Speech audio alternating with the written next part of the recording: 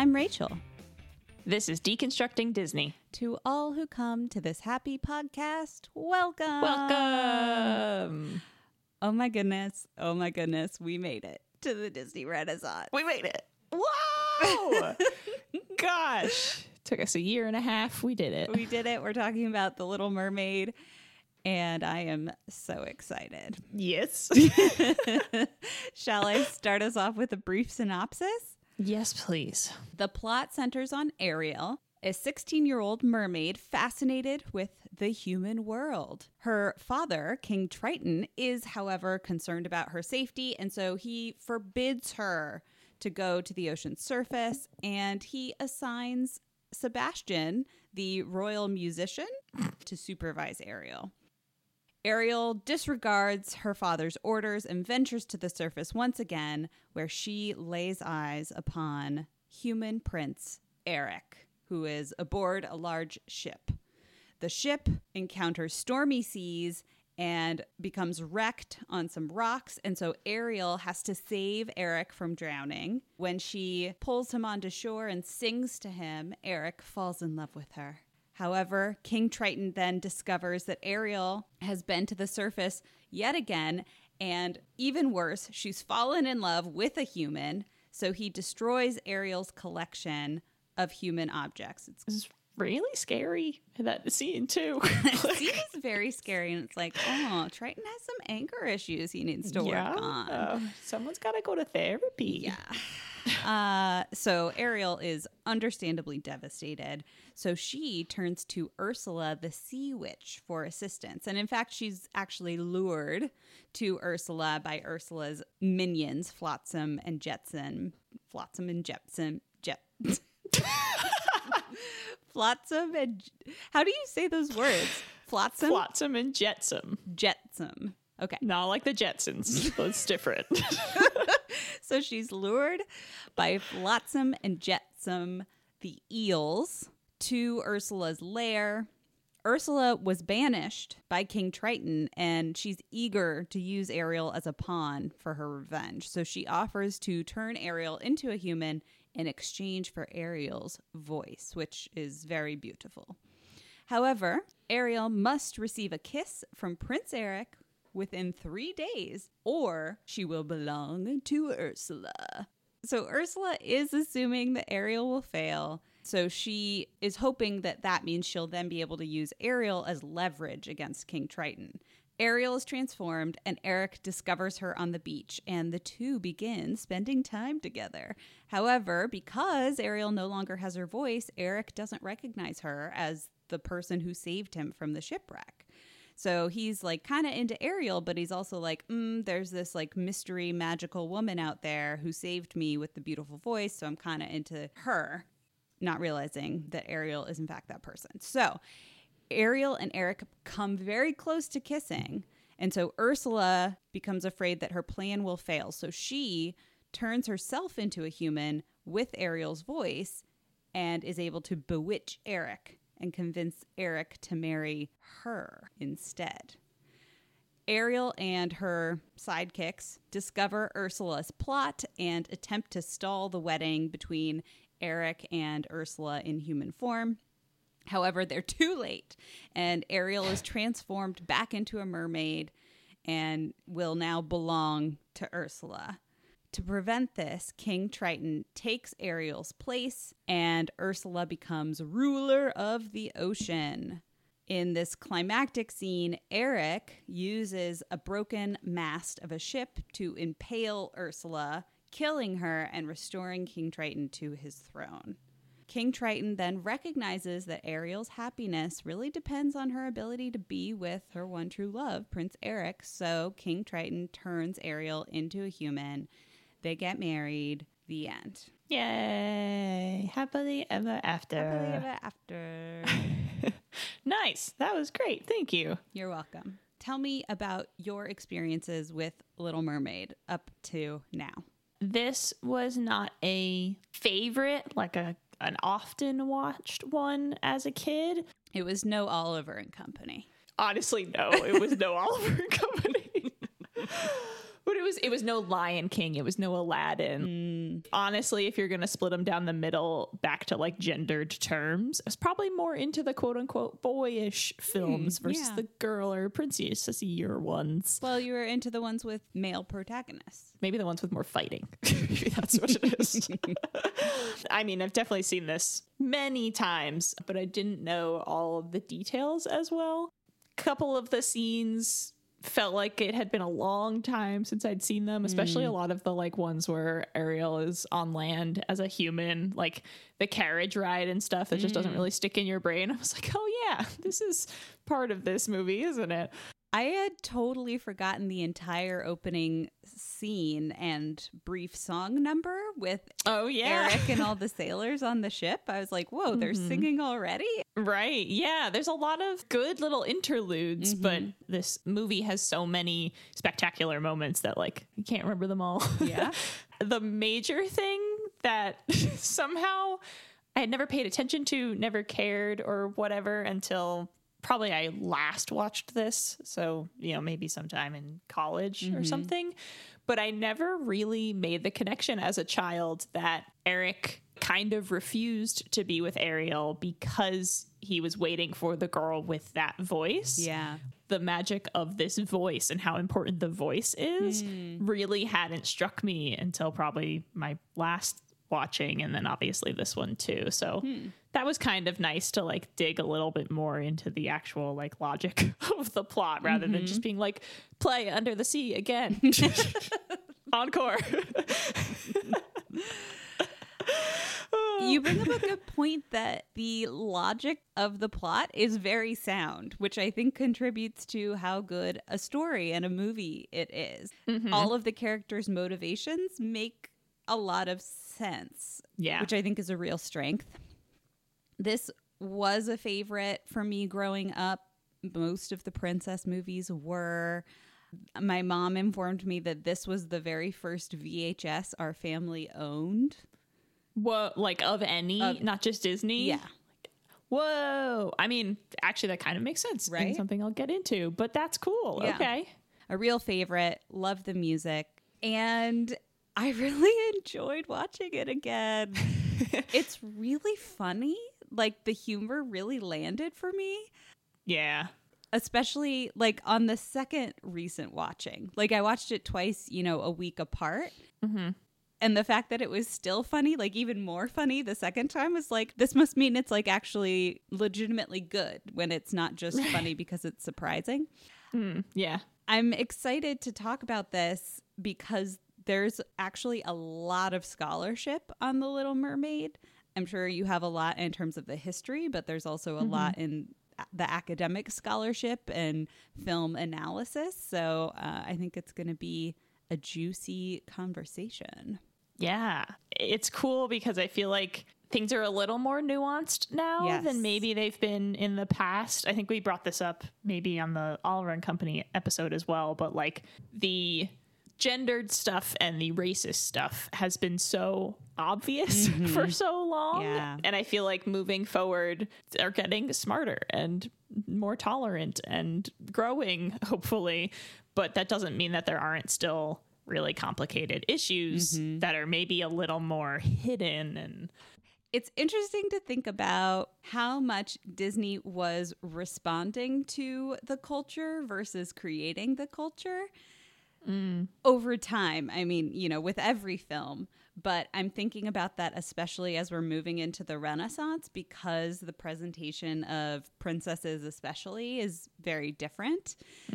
And so I am curious about how intentional that was on the part of the filmmakers, or if that was just how they were genuinely thinking about women and women's roles. yeah, we're going to talk about so many princesses. I know. It's going to be great to compare them all. Yeah. Will you give us some Hans Christian Andersen knowledge, please? Yeah, I mean, way to spoil it. Sorry, guys, if you didn't know, he's the big fairy tale one.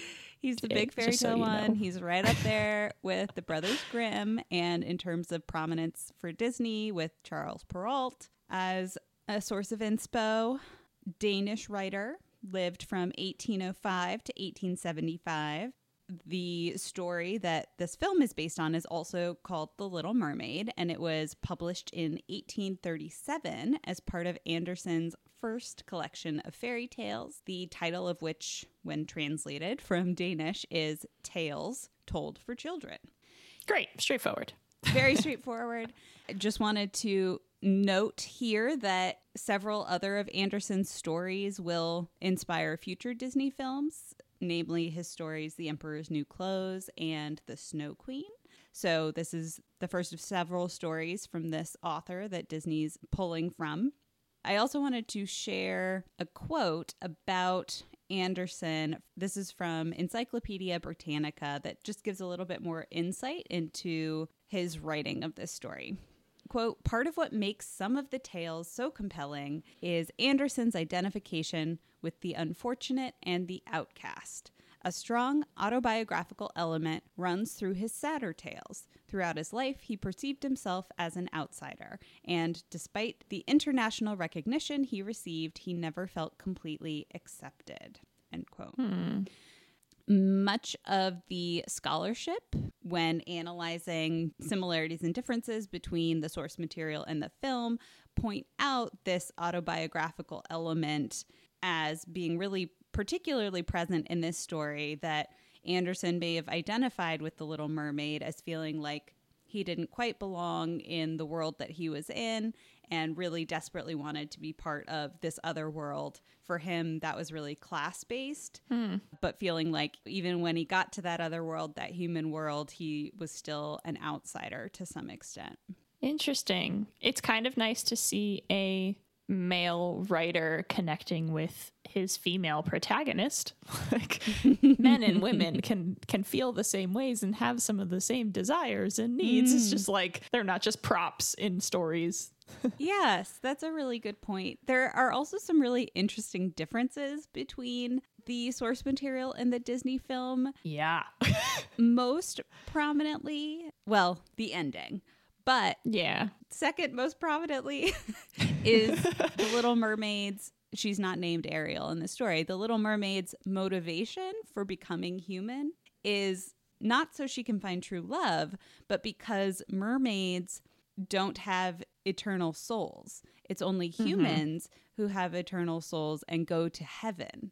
So the Little Mermaid wants to go to heaven, and that's why she becomes human. And by the way that she gets into heaven is by marrying a man. Right. That's just sort of a step along the way. It's not necessarily love in and of itself that's motivating her.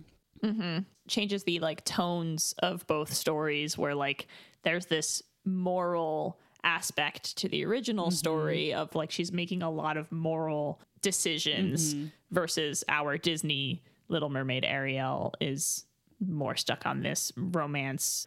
So tell us more about the background of the film. Yeah, sure. So one of the things that I found out early on that I didn't know is that there was actually a plan in the 1930s of Walt Disney's to do a package film of Hans Christian Andersen's fairy tales, and it never came to fruition. You know, they did Snow White, and while they were doing that, they were like, hey, more fairy tales. We can put all of these together. But it never happened. But I had no idea that, like, there's a little Walt Disney, like, touch to this film, even though if he literally had nothing to do with it. But on that same note, there was a Disney illustrator back in the 1930s named Kay Nielsen, and he worked on the Night on Bald Mountain sequence in Fantasia.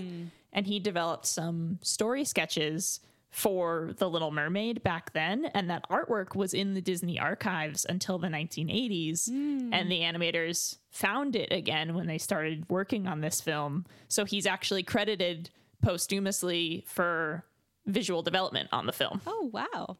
That's really neat. But that's basically all of that connects to the 1930s. There wasn't a script. There wasn't anything else.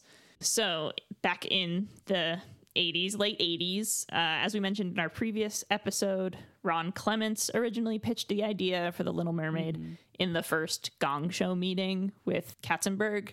And Katzenberg shot it down because they were already planning a sequel to Splash. And he didn't want didn't need double mermaids. He greenlit Oliver instead. But then apparently the very next day, Katzenberg reviewed some of the other pitches again and decided he actually liked the Little Mermaid idea. So they were allowed to start development on the first fairy tale in 30 years. Yeah, wow. It's been a long time since Sleeping Beauty. So Ron Clements and John Musker, who would be the film's eventual co-directors and co-writers, they expanded Clements' initial pitch into a 20-page script. But then the project was put on a back burner because the studio was focusing on Who Framed Roger Rabbit and Oliver and Company. But then in 1987, Howard Ashman finished his work on Once Upon a Time in New York City for Oliver and Company. And he moved over to The Little Mermaid and like became this super, I don't want to say overzealous, just zealous. Yeah, I guess part of the writing and development, like really added a life to this that it had already, but like the enthusiasm that he had for it was just really infectious.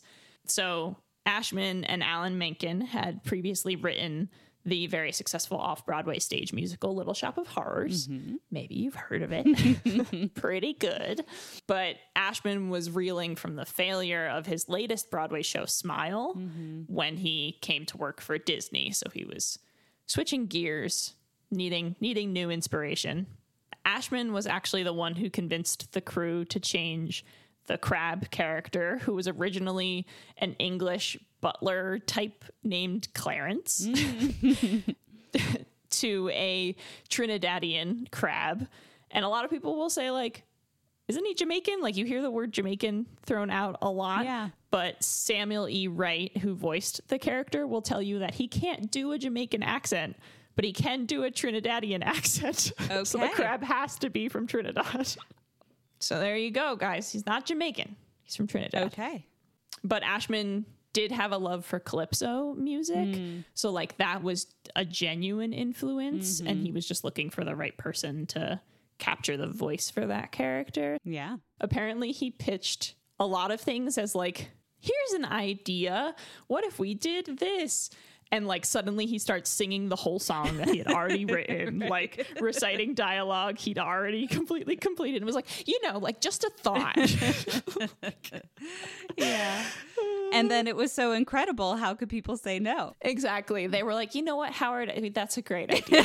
Like, considering the work's already done. Yeah.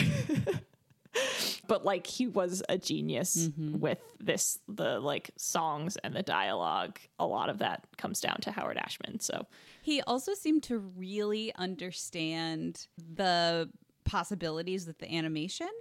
The song Under the Sea, for example, the way that all of the animals are like playing themselves and interacting with the environment to create the music.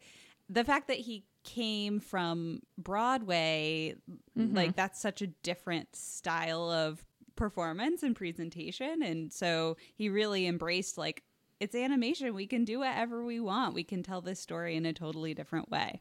Yeah, he really was brilliant. One of the other things he convinced the directors and even Katzenberg of was kind of what you were just saying, that the film in total should operate more like a Broadway musical. Particularly that the songs should move the plot forward or the character development forward. Like they don't stop the movie for like a dance break or something. Like it shouldn't stop the action. The songs need to be integral to the plot so the story can't function without them. And I think with the exception of the chef scene, I think that is true of this film. That song isn't completely necessary, I think, but all the other ones definitely doing good work. Ashman got Disney to bring Alan Menken on board. They composed all the songs. Alan Menken also composed the score, and the songs were developed really fluidly alongside the script because, again, they were supposed to be so integral to the storytelling. So Ashman in particular ended up sharing ideas with like all different departments, and the two of them became so obsessed again with this film that they ended up as co-producers as well. So like super involved throughout the whole project. On a character side, Glenn Keane was originally asked to lead on Ursula, because he had a history with like large, powerful figures. He did the bear in The Fox and the Hound. He did Professor Ratigan, but he requested to work on Ariel. He just felt really drawn to her, and he felt like he knew he could capture her spirit. So he ended up as co-lead animator on her with Mark Henn. Duncan Majorbanks worked on Sebastian, Andreas Deha worked on King Triton, and Ruben Aquino worked on Ursula. Part of Your World and its accompanying animated sequence that Keane spent like a ridiculous amount of time on was almost cut entirely from the film. Oh, can you imagine? Like, oh, it would be so horrible. Yeah. So apparently they screened an early version of the film for a group of kids, and the Part of Your World sequence was only in black and white sketches at that point. So like not the most engaging imagery on the screen. The story goes that one of the kids dropped their popcorn and it caused a bit of a disturbance. Kids got squirmy and a little bit rowdy. And obviously it reflected on that scene for at least Jeffrey Katzenberg. And he insisted that they cut it. And everyone on the film was so mortified, like refused. Obviously it was integral to the story. It makes the audience sympathize and root for her. Ashman would point out that it's her I Want song in like Broadway speak, that like second or third song that makes you understand what the character wants. Yep. Clements and Musker referenced that a similar situation had happened with Somewhere Over the Rainbow in The Wizard of Oz, and Katzenberg knew that story and he liked that song, and so they were like trying to play on his sympathies. Yeah. Apparently that didn't work either. Wow. So finally, like, Glenn Keane marches into his office and just like slams into him and is like, because Ariel was his character, like he felt it was so important. And eventually he managed to get Katzenberg to allow them to at least fully animate the scene and see how it tested with kids then. And of course it did super well. Yeah. And now that song basically paved the way for every animated character anthem in the Disney Renaissance. Absolutely. Yeah. Like, it would be such a loss. And it's such an important theme. Like, the music of it comes up to, like, move Ariel's journey along. Yeah. Yeah, losing the leitmotif, too, be terrible. So, moving away from Ariel, we'll talk about Ursula, who I love so much. Her design was based on the drag queen Divine, which totally tracks if you look up pictures. And Clements and Musker originally wanted Bea Arthur of Golden Girls fame to voice her. But Arthur turned that part down. Yeah. And then Elaine Stritch was actually cast in the beginning and like was working on the film, but she and Howard Ashman didn't get along. So she was let go. And then they cast Pat Carroll, who is the official Ursula that we all love. And I found a great quote where she described the role as, quote, part Shakespearean actress with all the flair, flamboyance, and theatricality, and part used car salesman with a touch of con artist. Yeah, pretty much. Okay, so moving on to more of the technical stuff. 80% of the film ended up needing special effects animation of some kind. Wow. Because it's almost all underwater. Right. This is the most special effects animation since Fantasia. And apparently over 1 million bubbles were drawn for this film by the special effects department. And it was so much work that they actually outsourced it to Pacific Rim Productions in China. Oh my gosh. Wow. So when you say special effects animation, what does that mean? That's different from the CGI animation, though that's also present in this film. Yeah, so I think, special effects we think of now as like what the computer can add to a scene when like they can't shoot on location or weird animals that don't actually exist or something like that. But back then it was just kind of added stuff to make it look more realistic or achieve an effect. So a lot of it is lighting. That's a huge piece where like brightening certain areas, putting layers on top of the cells to make them look shimmery or whatever underwater. And then just literally like adding 6 little bubbles when Ariel spins around really fast. Like that's a special effect. Okay. But it's still mostly hand drawn or like painted effects and stuff like that. Cool. Lighting, as I said, was another really tricky one underwater because there's like the brightly lit surface water versus the dimly lit wrecked ship, or the like artificial lighting of Triton's palace. So there was a lot of people working on making sure the lighting was consistent and also achieves the right mood from scene to scene. They went apparently to aquariums to like study underwater lighting. And while most of this was done by hand, there was a little bit of computer animation, like the opening shots on the ship on the ocean. That's computer animated. And again, it's not necessarily computer generated. We're still using the like line plotting stuff here. Okay. Not moving to anything quite more sophisticated just yet. But also like when Ariel runs down the stairs towards the end of the movie, and the stairs like it goes from like 20 stairs to like 50. Yep. But that was computer animated as well. More importantly, The Little Mermaid was the final Disney major feature film to use traditional hand-painted cells for animation. Whoa. This is it. Oh my gosh. Okay. Technically, DuckTales the movie also uses hand-painted cells. Okay. But that was not theatrically released. So this is also the final time they used the xerography process from 101 Dalmatians. So leaving a lot of these things behind to finish up all of that special effects work and all of that animation. Disney opened a new small feature animation facility in then MGM Studios in Disney World that helps to ink and paint the cells for the film. And that is still there, but has been changed over. But like animators still work in that building, like working on the films, which is cool. You can like look at them through the windows. Yeah, It's neat. it is neat. They're like little animators in a zoo. Right. Draw for me.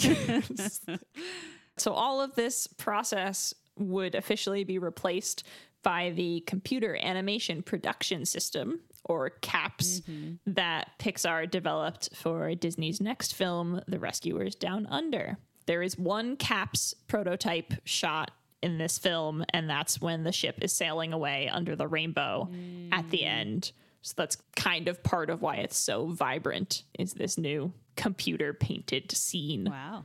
The Little Mermaid premiered on November 17th, 1989, and had a final budget of $40 million, which was almost as much as The Black Cauldron. Wow. Expensive. Movie's got to do well. Early on in development, Katzenberg had apparently warned the crew to like not expect the film to make as much money as Oliver and Company, because it was a quote girls film. And just like never, girls films don't make as much money as boys films. Never. Impossible. But then as they neared completion and they started getting initial positive responses, he changed his tune. Merchandising had already also started to be released and was doing well in anticipation of the film. Never mind how it exploded after the film came out. What? Women and girls have purchasing power? Are you kidding? Right? They like toys? Who knew? Yeah. But after those things, Katzenberg thought this could be the first, quote, blockbuster film, expecting it could earn over $100 million in its initial run.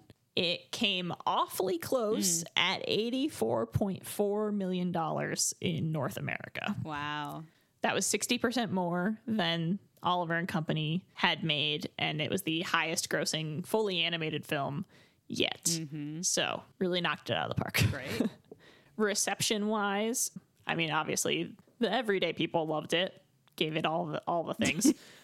But talking about the criticism, Roger Ebert loved the film, thought it deserved to stand with the original Disney films, and praised Ariel as, quote, a fully realized female character who thinks and acts independently, even rebelliously, instead of hanging passively while the fates decide her destiny. So he liked that. I'm glad. Yeah. He also called Ursula, quote, their most satisfying villainess since the witch in Snow White and the Seven Dwarfs, which I have more of a problem with. Yeah, we feel pretty strongly about the villains. Yeah. I mean, Lady Tremaine is right there.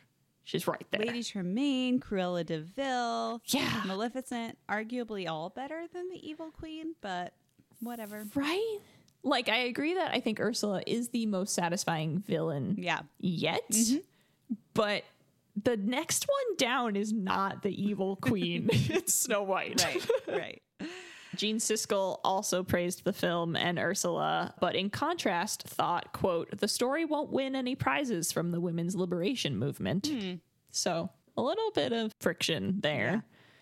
Janet Maslin of the New York Times called it a, quote, marvel of skillful animation, witty songwriting, and smart planning designed to delight filmgoers of every conceivable stripe, which I think is also a big piece of this film, that like it really does appeal to everyone who watched it. I think adults can get a lot out of it, and kids like me who didn't realize that how important the voice was when they were little, like it doesn't matter. You got Under the Sea. It's great. Well, there is an arguably problematic lack of representation for people of color in this film. So, oh yeah, I'd be curious how that viewing demographic felt. The only black character is a crab, but yeah, otherwise, yeah, every conceivable stripe of white people of any age. Yeah, is what that quote should have been, right. I suppose. One interesting bit from her review that I really liked was that she praised the film's modernity. She wrote, quote, the color palette is less primary, leaning towards hues that make the film look vibrant and new without becoming garish. The characters, though they retain their fundamental innocence, are more savvy than those found in traditional Disney fare.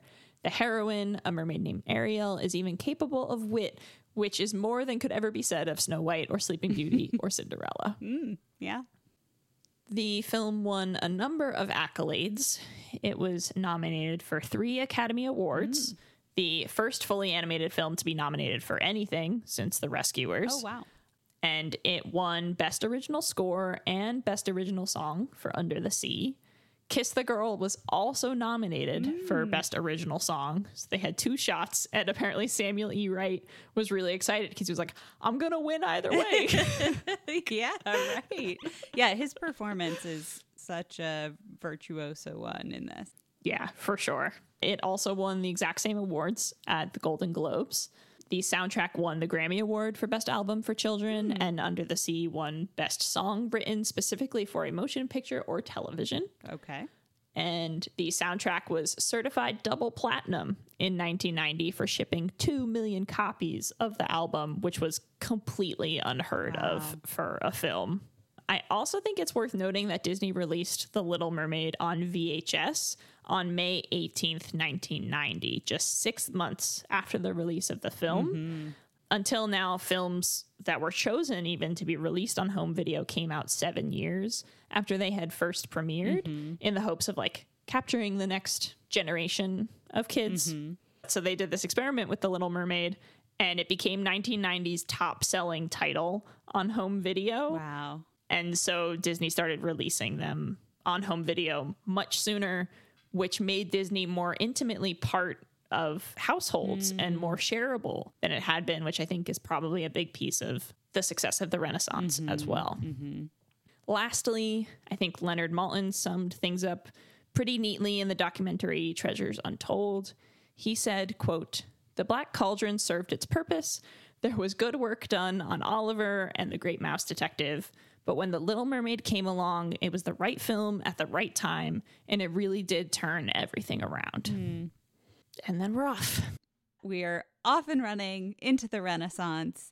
And as you alluded to earlier, I think our discussion of themes will be more nuanced from here on out. Yeah, for sure. It's not going to hit us in the face quite as clearly as it has in the past. Even in the reviews you mentioned, there were diverting opinions about how much the film upholds feminist values. So let's talk about feminism as our first theme. Davis, in their book Good Girls and Wicked Witches from 2007, summarizes this comparison of Renaissance princesses in general to the earlier princesses, and says that, quote, unlike the earlier films in which the heroine's honor was depicted and proven simply through her goodness and acquiescence, the heroines of the Renaissance show their integrity through their action rather than their inaction, end quote. Davis also highlights the independence, strength of will, determination to engineer their own fates, and insistence on being true to themselves. Yeah. While doing my history research, I was surprised more didn't come up of like how intentional this kind of attitude change was. And I mean, it's been, again, 30 years since Sleeping Beauty. So it's not necessarily like they'd be like, let's do this different than the last thing we made. Right. Like they've been through, 3 or 4 groups of animators even by now. But so Glenn Keane was really the only one I heard like talking about like how important and necessary Ariel was and really wanting to get her right. But I didn't hear much from the crew during the time of creation about like, we wanted to capture the modern girl or something. It was all retrospective interviews of like, now we had a spunky heroine, but like, I don't know how much they were really thinking about that, or if, maybe it was just like Howard Ashman bringing in that Broadway viewpoint of like, we need a character who really has something to fight for and we want the audience to connect with her. Yeah, Ariel's autonomy for me is something that really shines through as very positive in terms of being a role model for young girls and women. She literally saves Eric's life. Yeah. As opposed to the other way around. Yeah. And I mean, he does get his saving scene at the end where she's kind of a little useless, but she's also just gone through like the transformation. She's been through a lot. It's okay. She did her saving earlier on, and she orchestrated this whole attack on Ursula at the end as well. So yeah, it's cool to see her get both sides of the coin. Yes, absolutely. I do think it's worth re-emphasizing that, yes, she falls in love with Eric, and Eric's love is her primary motivation for becoming human, but her love for Eric is really just like one more reason on top of all of these reasons she already had for wanting to become human. She's already been craving the independence that she thinks might come from the human world. She sings about that in Part of Your World. She describes them as bright young women, sick of swimming, ready to stand. And the other line, like, I bet on land they don't reprimand their daughters. And like, obviously that's not true. That's tongue in cheek. But, her beliefs that this world up there will be so much freer for her, even as a woman. Like, it is gendered when she sings these things too. And there aren't that many women in powerful, positive situations under the sea. Like it's, Triton and Sebastian and then the sisters. So I wonder if she thinks women have more power on land too. That would be kind of cool. That reminds me of another difference between the film and the original story. In the story, Ariel has a grandmother who is very powerful, and it's actually her grandmother who tells her about the human world. Oh, I like that. Interesting that they cut. I mean, like, you gotta cut characters. Like, I understand for storytelling purposes. Right. But I don't know, that feels kind of like Moana, where like there's that beautiful intergenerational relationship that she has with her grandmother, and we weren't allowed to have that here. Yeah. So another thing that came up in the scholarship is that Ariel's pursuit of autonomy is often limited. It comes at a cost. And I read that as scholars arguing for why this film is perhaps less feminist because it does put bounds on Ariel's autonomy. But I would actually interpret it differently. I would say that in recognizing the very real barriers that do exist to women's autonomy and reflecting that through the film, it's actually commenting on that and criticizing the barriers that exist to women's autonomy rather than reinforcing them. That was another reason why I would argue that this could be interpreted as a feminist film in some ways. There's another book, From Mouse to Mermaid, edited by Bell and colleagues, that mentions this specifically. Bell writes, quote, "Autonomy and independence, as many feminists have recognized, is never easy. The cost for participating in the white male system can be quite dear. About to enter the real world, Ariel faces the pain of conforming to impossible ideals as she physically mutilates her own body by exchanging her fins for the mobility of human legs. Like so many women who enter the workforce or any other male sphere, Ariel wrestles with the double binding cultural expectations of choosing between either voice or access, but never both. Yes to that last line. Right?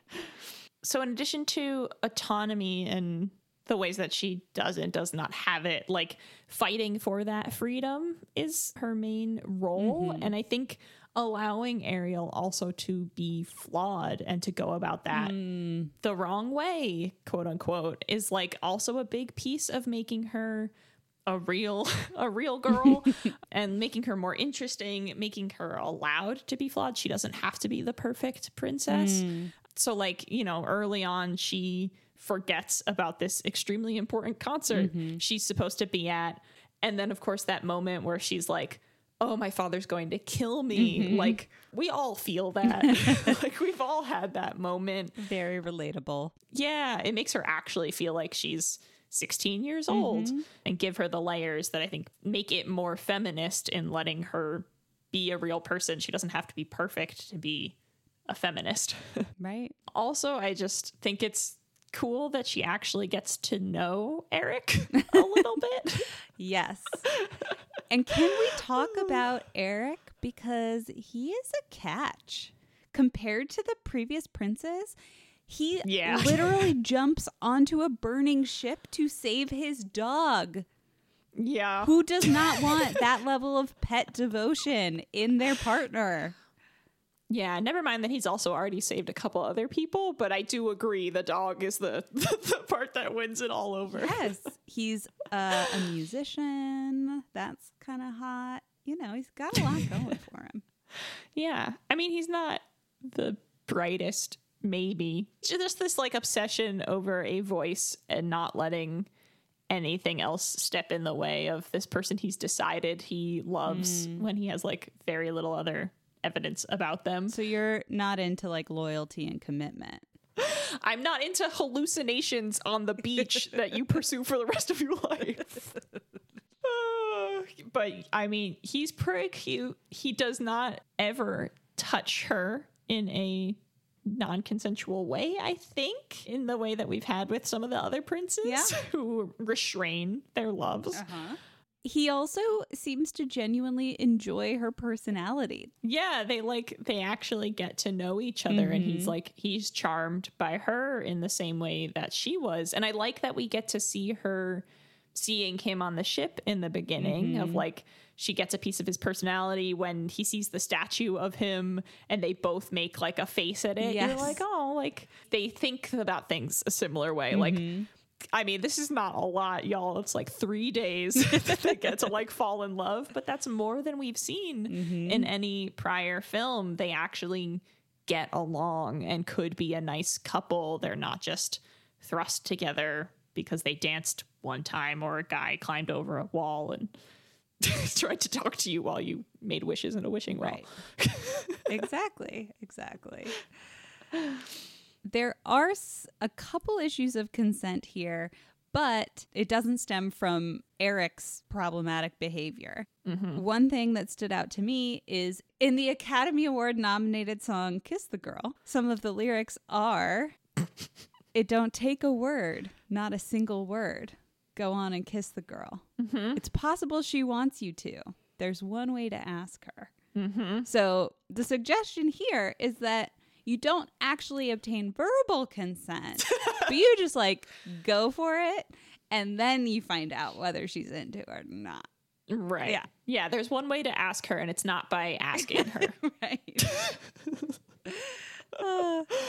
Yeah. Kiss the Girl makes me uncomfortable for sure every time. And yet it gets super stuck in my head. I think it's a beautiful song. Yep. It's also really funny with all the like scuttle bits in it.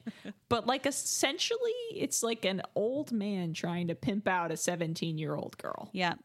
Yeah. It's not great. Not great. We took your voice away and put you in a potentially sexual situation, and then you're not allowed to give consent. Like we've taken the ability to consent away from you. Then again, she can nod, she can shake her head, she can clearly sign her name, so why can't she write notes on a piece of paper? She could have said everything if she just had a piece of paper. It does seem like there would be other ways to communicate other than, as Ursula suggests, body language. Body language. Yeah. The other issue of consent that I never remembered until my recent watchings. Ariel and Eric have just had a lovely day together. She wakes up the next morning and Scuttle comes in and congratulates her because she's getting married. But it's not actually Ariel, it's actually Ursula in disguise. And that's the wedding that Scuttle's heard about that he's mistakenly thinking involves Ariel. And Ariel is like briefly surprised and then just overjoyed. Like, no one talked to me about this, but apparently it's my wedding day. And that is great. It would probably be good to ask the guy that you're marrying if he actually wants to marry you and Right. have that conversation. Proposing is good. Yeah, and like I would like to know that I'm getting married more than 12 hours in advance and like ideally before anyone else has started planning the wedding for me. You know, I kind of want to be aware of that situation. Yeah. Naturally, this flows into a discussion of the role that men do play in Ariel's life. Mm-hmm. She is super pumped to get married to Eric, and lucky for her, they end up getting married. But the moment when King Triton like hugs Ariel goodbye, and then he and Eric like nod at each other. Like, congratulations, she's yours now. Yeah, that's all you guys need to do. You don't want to like get to know each other or anything. No, we'll just exchange this woman and be on our way. Good. Well, and she needed her father's permission to marry Eric, right? She needed his help, but also I think implicit in that is his permission. The decision is not entirely up to her. Yeah, she's 16, so she does need an adult's consent to marry, probably. Legally speaking. I want to talk about Ariel's voice, but specifically relating to the scene you just mentioned. I feel like I really want to talk about the ending and basically the like commentary that Ursula gives on human men. Where so that she has a whole verse in Poor Unfortunate Souls where she says like the men up there don't like a lot of blabber. Like the whole this whole verse is about how like human men don't want you to speak to them. Up on land, it's much preferred for ladies not to say a word.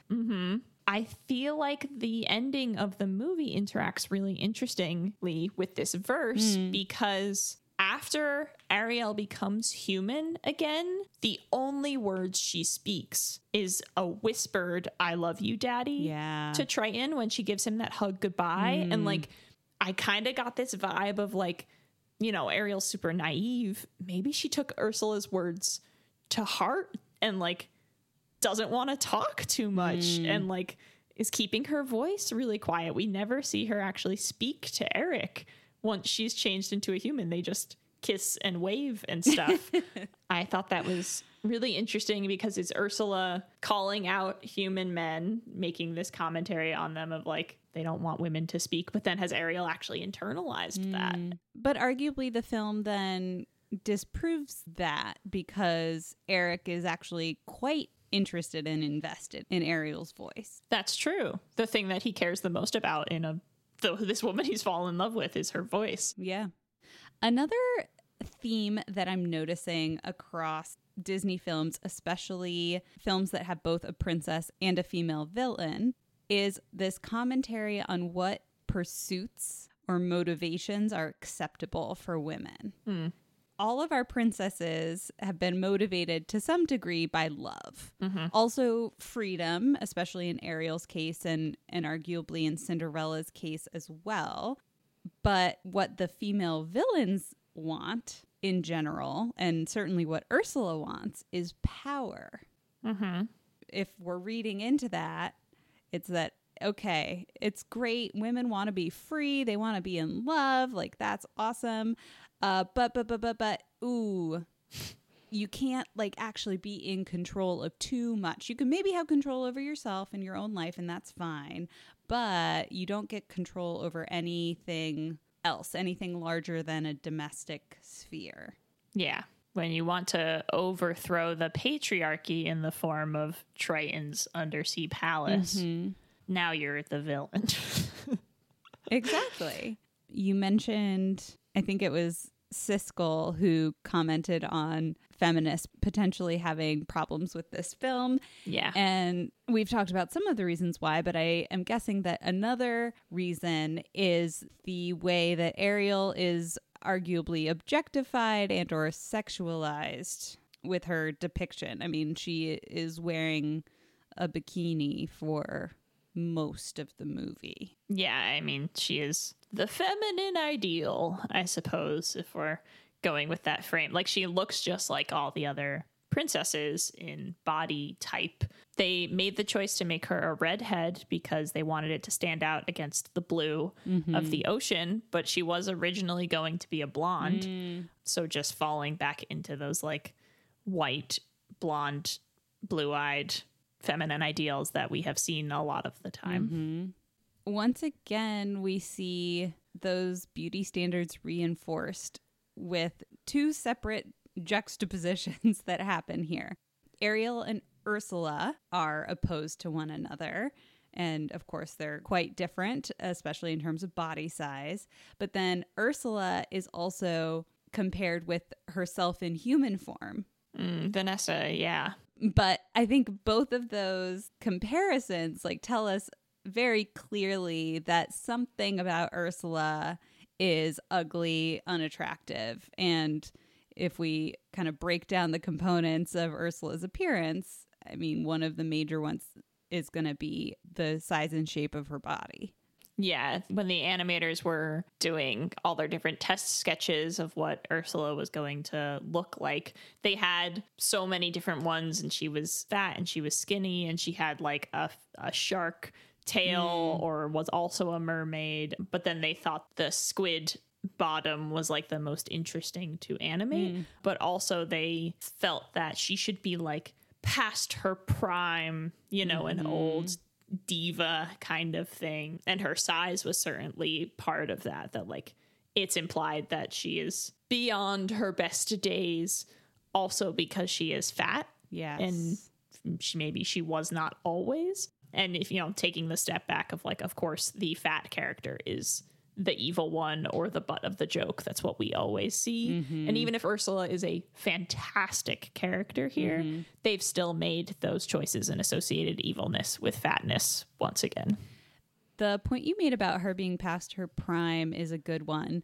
And there was an article written shortly after the film came out, written in 1991 by Trites. Quote, "One especially memorable sequence involves a zoom in on Ursula's cleavage so that her ponderous bosom occupies the entire screen. Ursula's breasts seem suffocating rather than nurturing, which is a perversion of the biological function of breasts. Whoa. Disney portrays the mature female body as ominously menacing."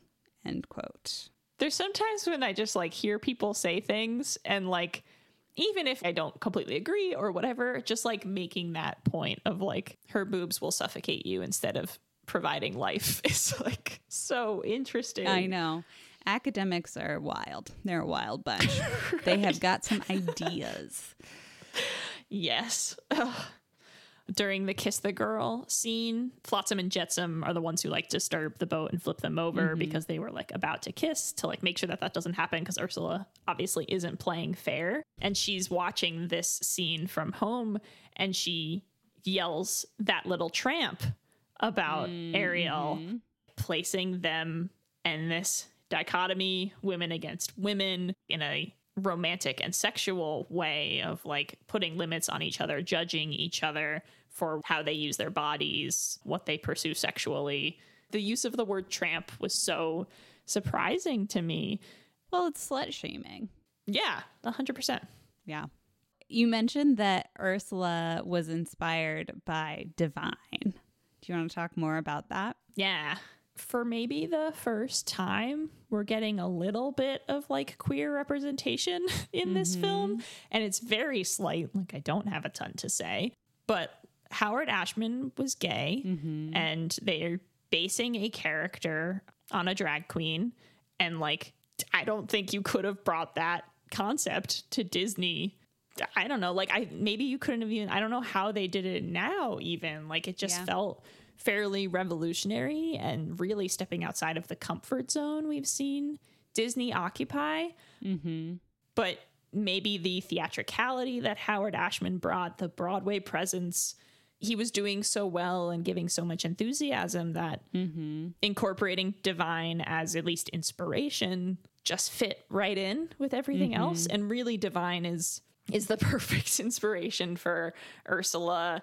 But I was kind of amazed when I learned that like Disney let that happen or let that be part of their own history in the documentaries. Like, they can say it was based on whoever they wanted, but they were proud of this association. So it's cool.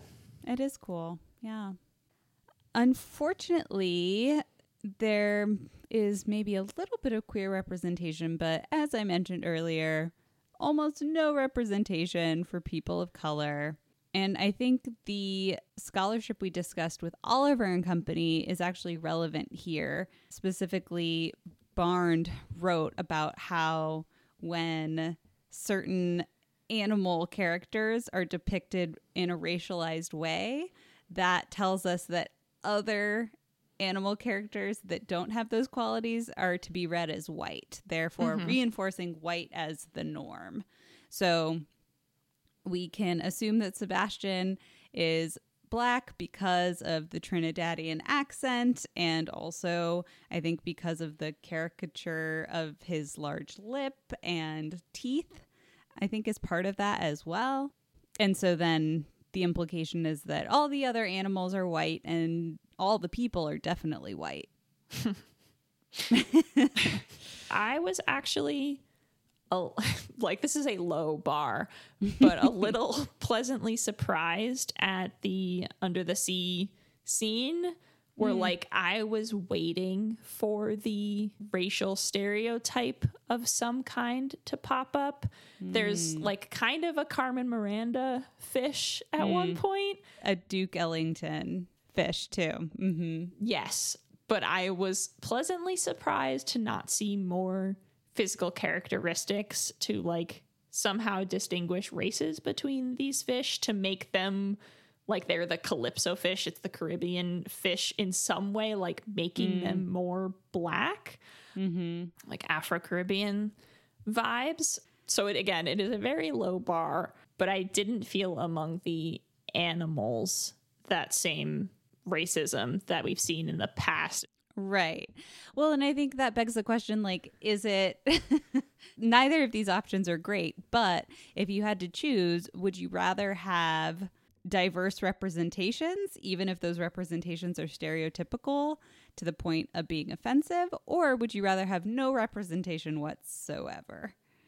I'd plead the fifth. Yeah, I know, right? And so that's kind of like, those are the two options we've seen Disney present to us thus far. Exactly. Yeah, like they don't see another option, it seems like, yet. And I mean, I always believe in actually portraying things as they are. So yes, the fish should not take on the racial characteristics of whatever people of whatever region they're supposed to be from. But like, yeah, it would have been nice to see some characters of color in the human or humanoid figures as well. Yeah.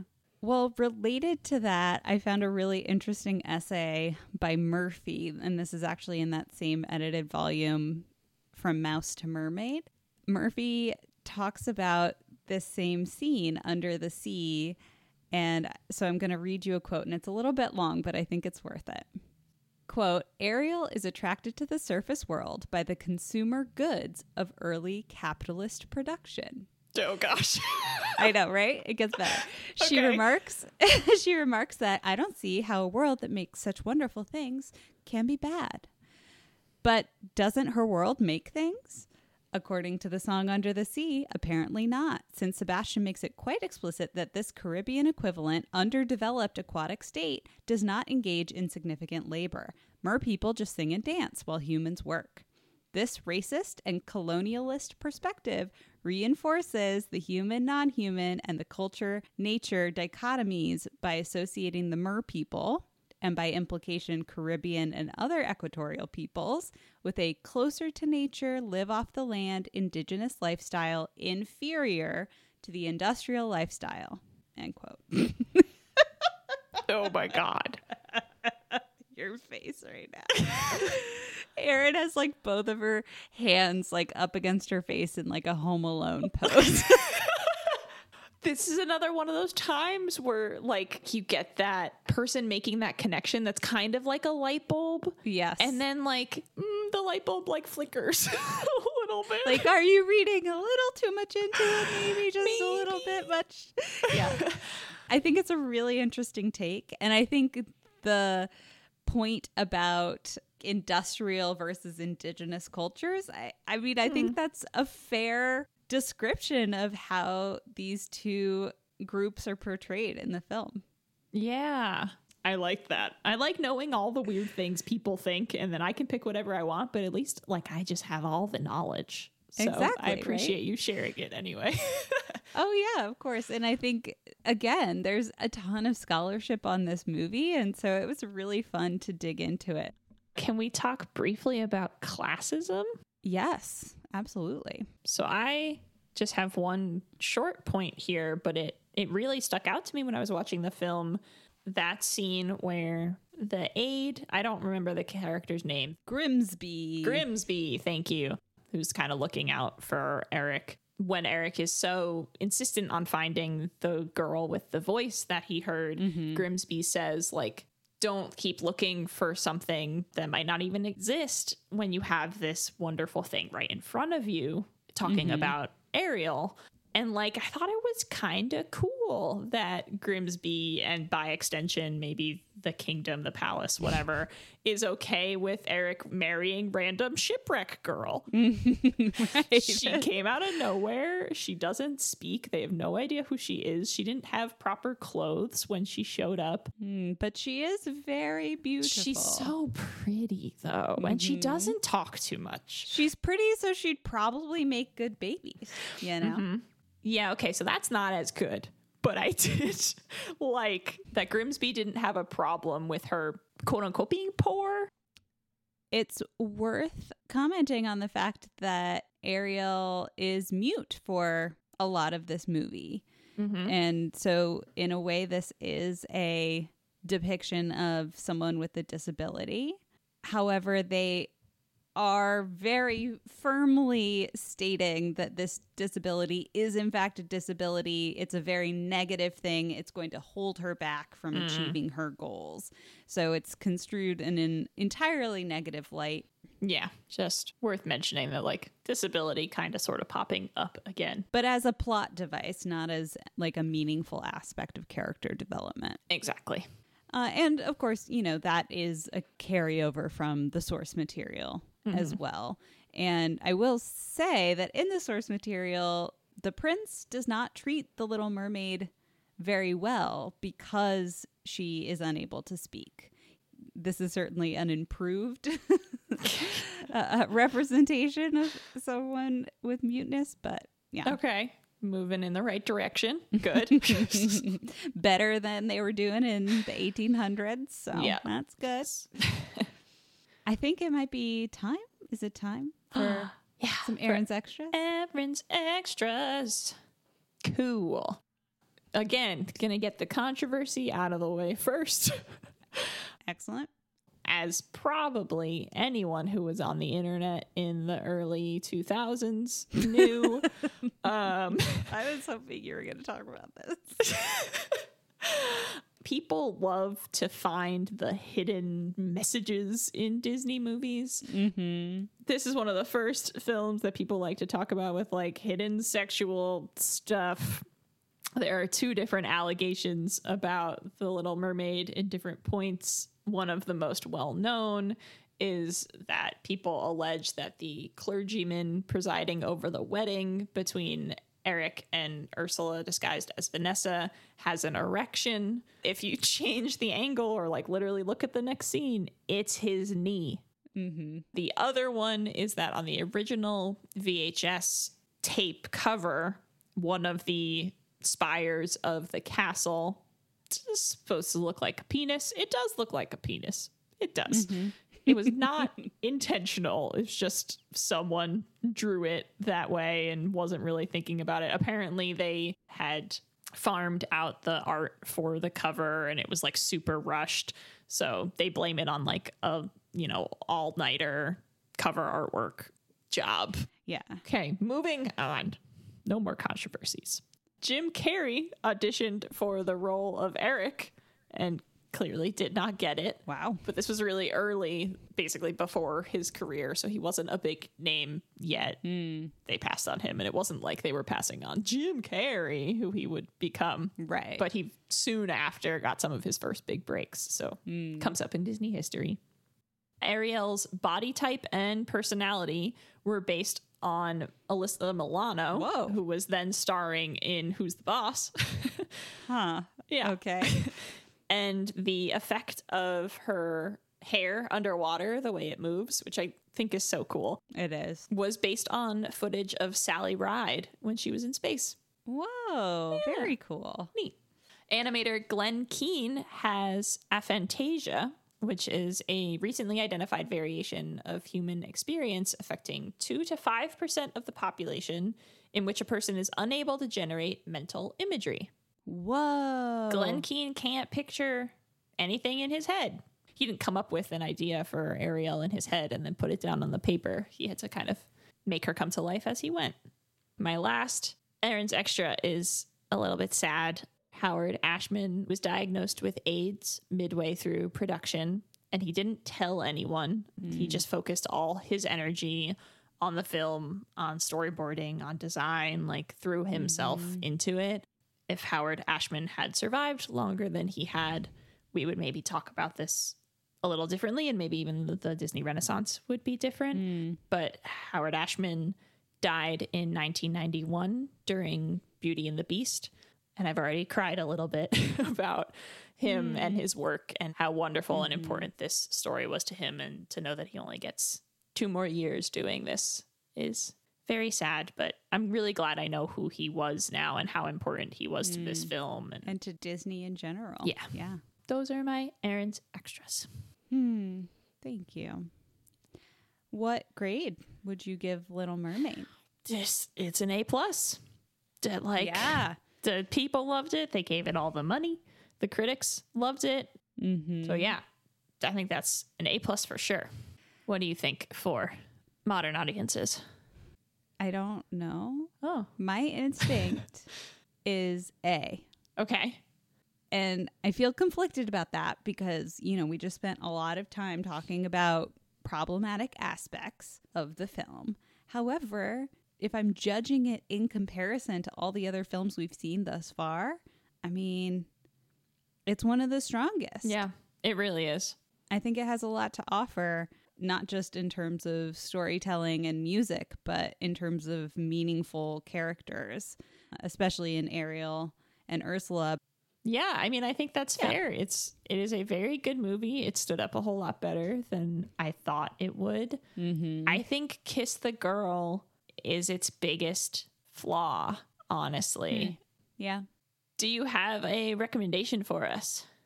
I do. It's a pretty obvious one, and it's something that I think you've mentioned in past episodes in discussing Disney film history. But if you haven't yet watched the documentary Waking Sleeping Beauty, this is the perfect opportunity. It tells the story of the Disney Renaissance in terms of everything that was happening behind the scenes. And it does showcase the story of Howard Ashman in a really nice way. So check it out. Yeah, seconded. I am co-watching that with all of our movies as we go, and it's been really helpful. A little skewed sometimes. I've found some other making of things a little bit more in depth, but it's been very informative. It also just helps to put faces to all the names that we've been hearing. I think a lot of us recognize Michael Eisner on sight, but like I don't think I could have described Katzenberg or like Pete Schneider. That was helpful to know what he looks like and how he fits into the Disney structure. It kind of clarified all that to me. I have a little bit of a recommendation as well. Oh, wonderful. This will probably be old news by the time this episode comes out, but you'll probably still be able to find it. There is a new series of shorts called Olaf Presents on Disney Plus. Oh, I think it's like 8 episodes maybe that are 5 minutes each of Olaf doing the like Disney Renaissance films in like short films. And the first one is The Little Mermaid, and it's very silly to see Olaf like play all the characters and sing like a snippet of each song. And Olaf the snowman from Frozen. Yes. Yep. So Josh that Gad sounds incredible. Doing a Sebastian impression. All that. Amazing. I will be watching that immediately. Perfect. Thank you for the recommendation. You're welcome. Well, thank you all for coming along for the ride. The Renaissance continues next time with The Rescuers Down Under. Woo! This is the one I actually remembered from when I was a kid. This is the one that I'm like, we have to get through this in order to get to Beauty and the Beast. Yeah, that's very fair. There's got to be one more little road bump before we can like hit all of our favorites. It's true. But I am actually excited to watch it because it's been a long time and I'm guessing there is more to appreciate in it than I remember. Yeah, I don't know anything about the CAPS system yet and how they animated this film. So I'm really excited to learn all of that. If you want to reach out, you can email us at hellodeconstructingdisney@gmail.com. Or you can follow us on Twitter @DeconDisney and rate, review, subscribe, literally anywhere. But on Apple Podcast helps us the most. Thanks. TTFN.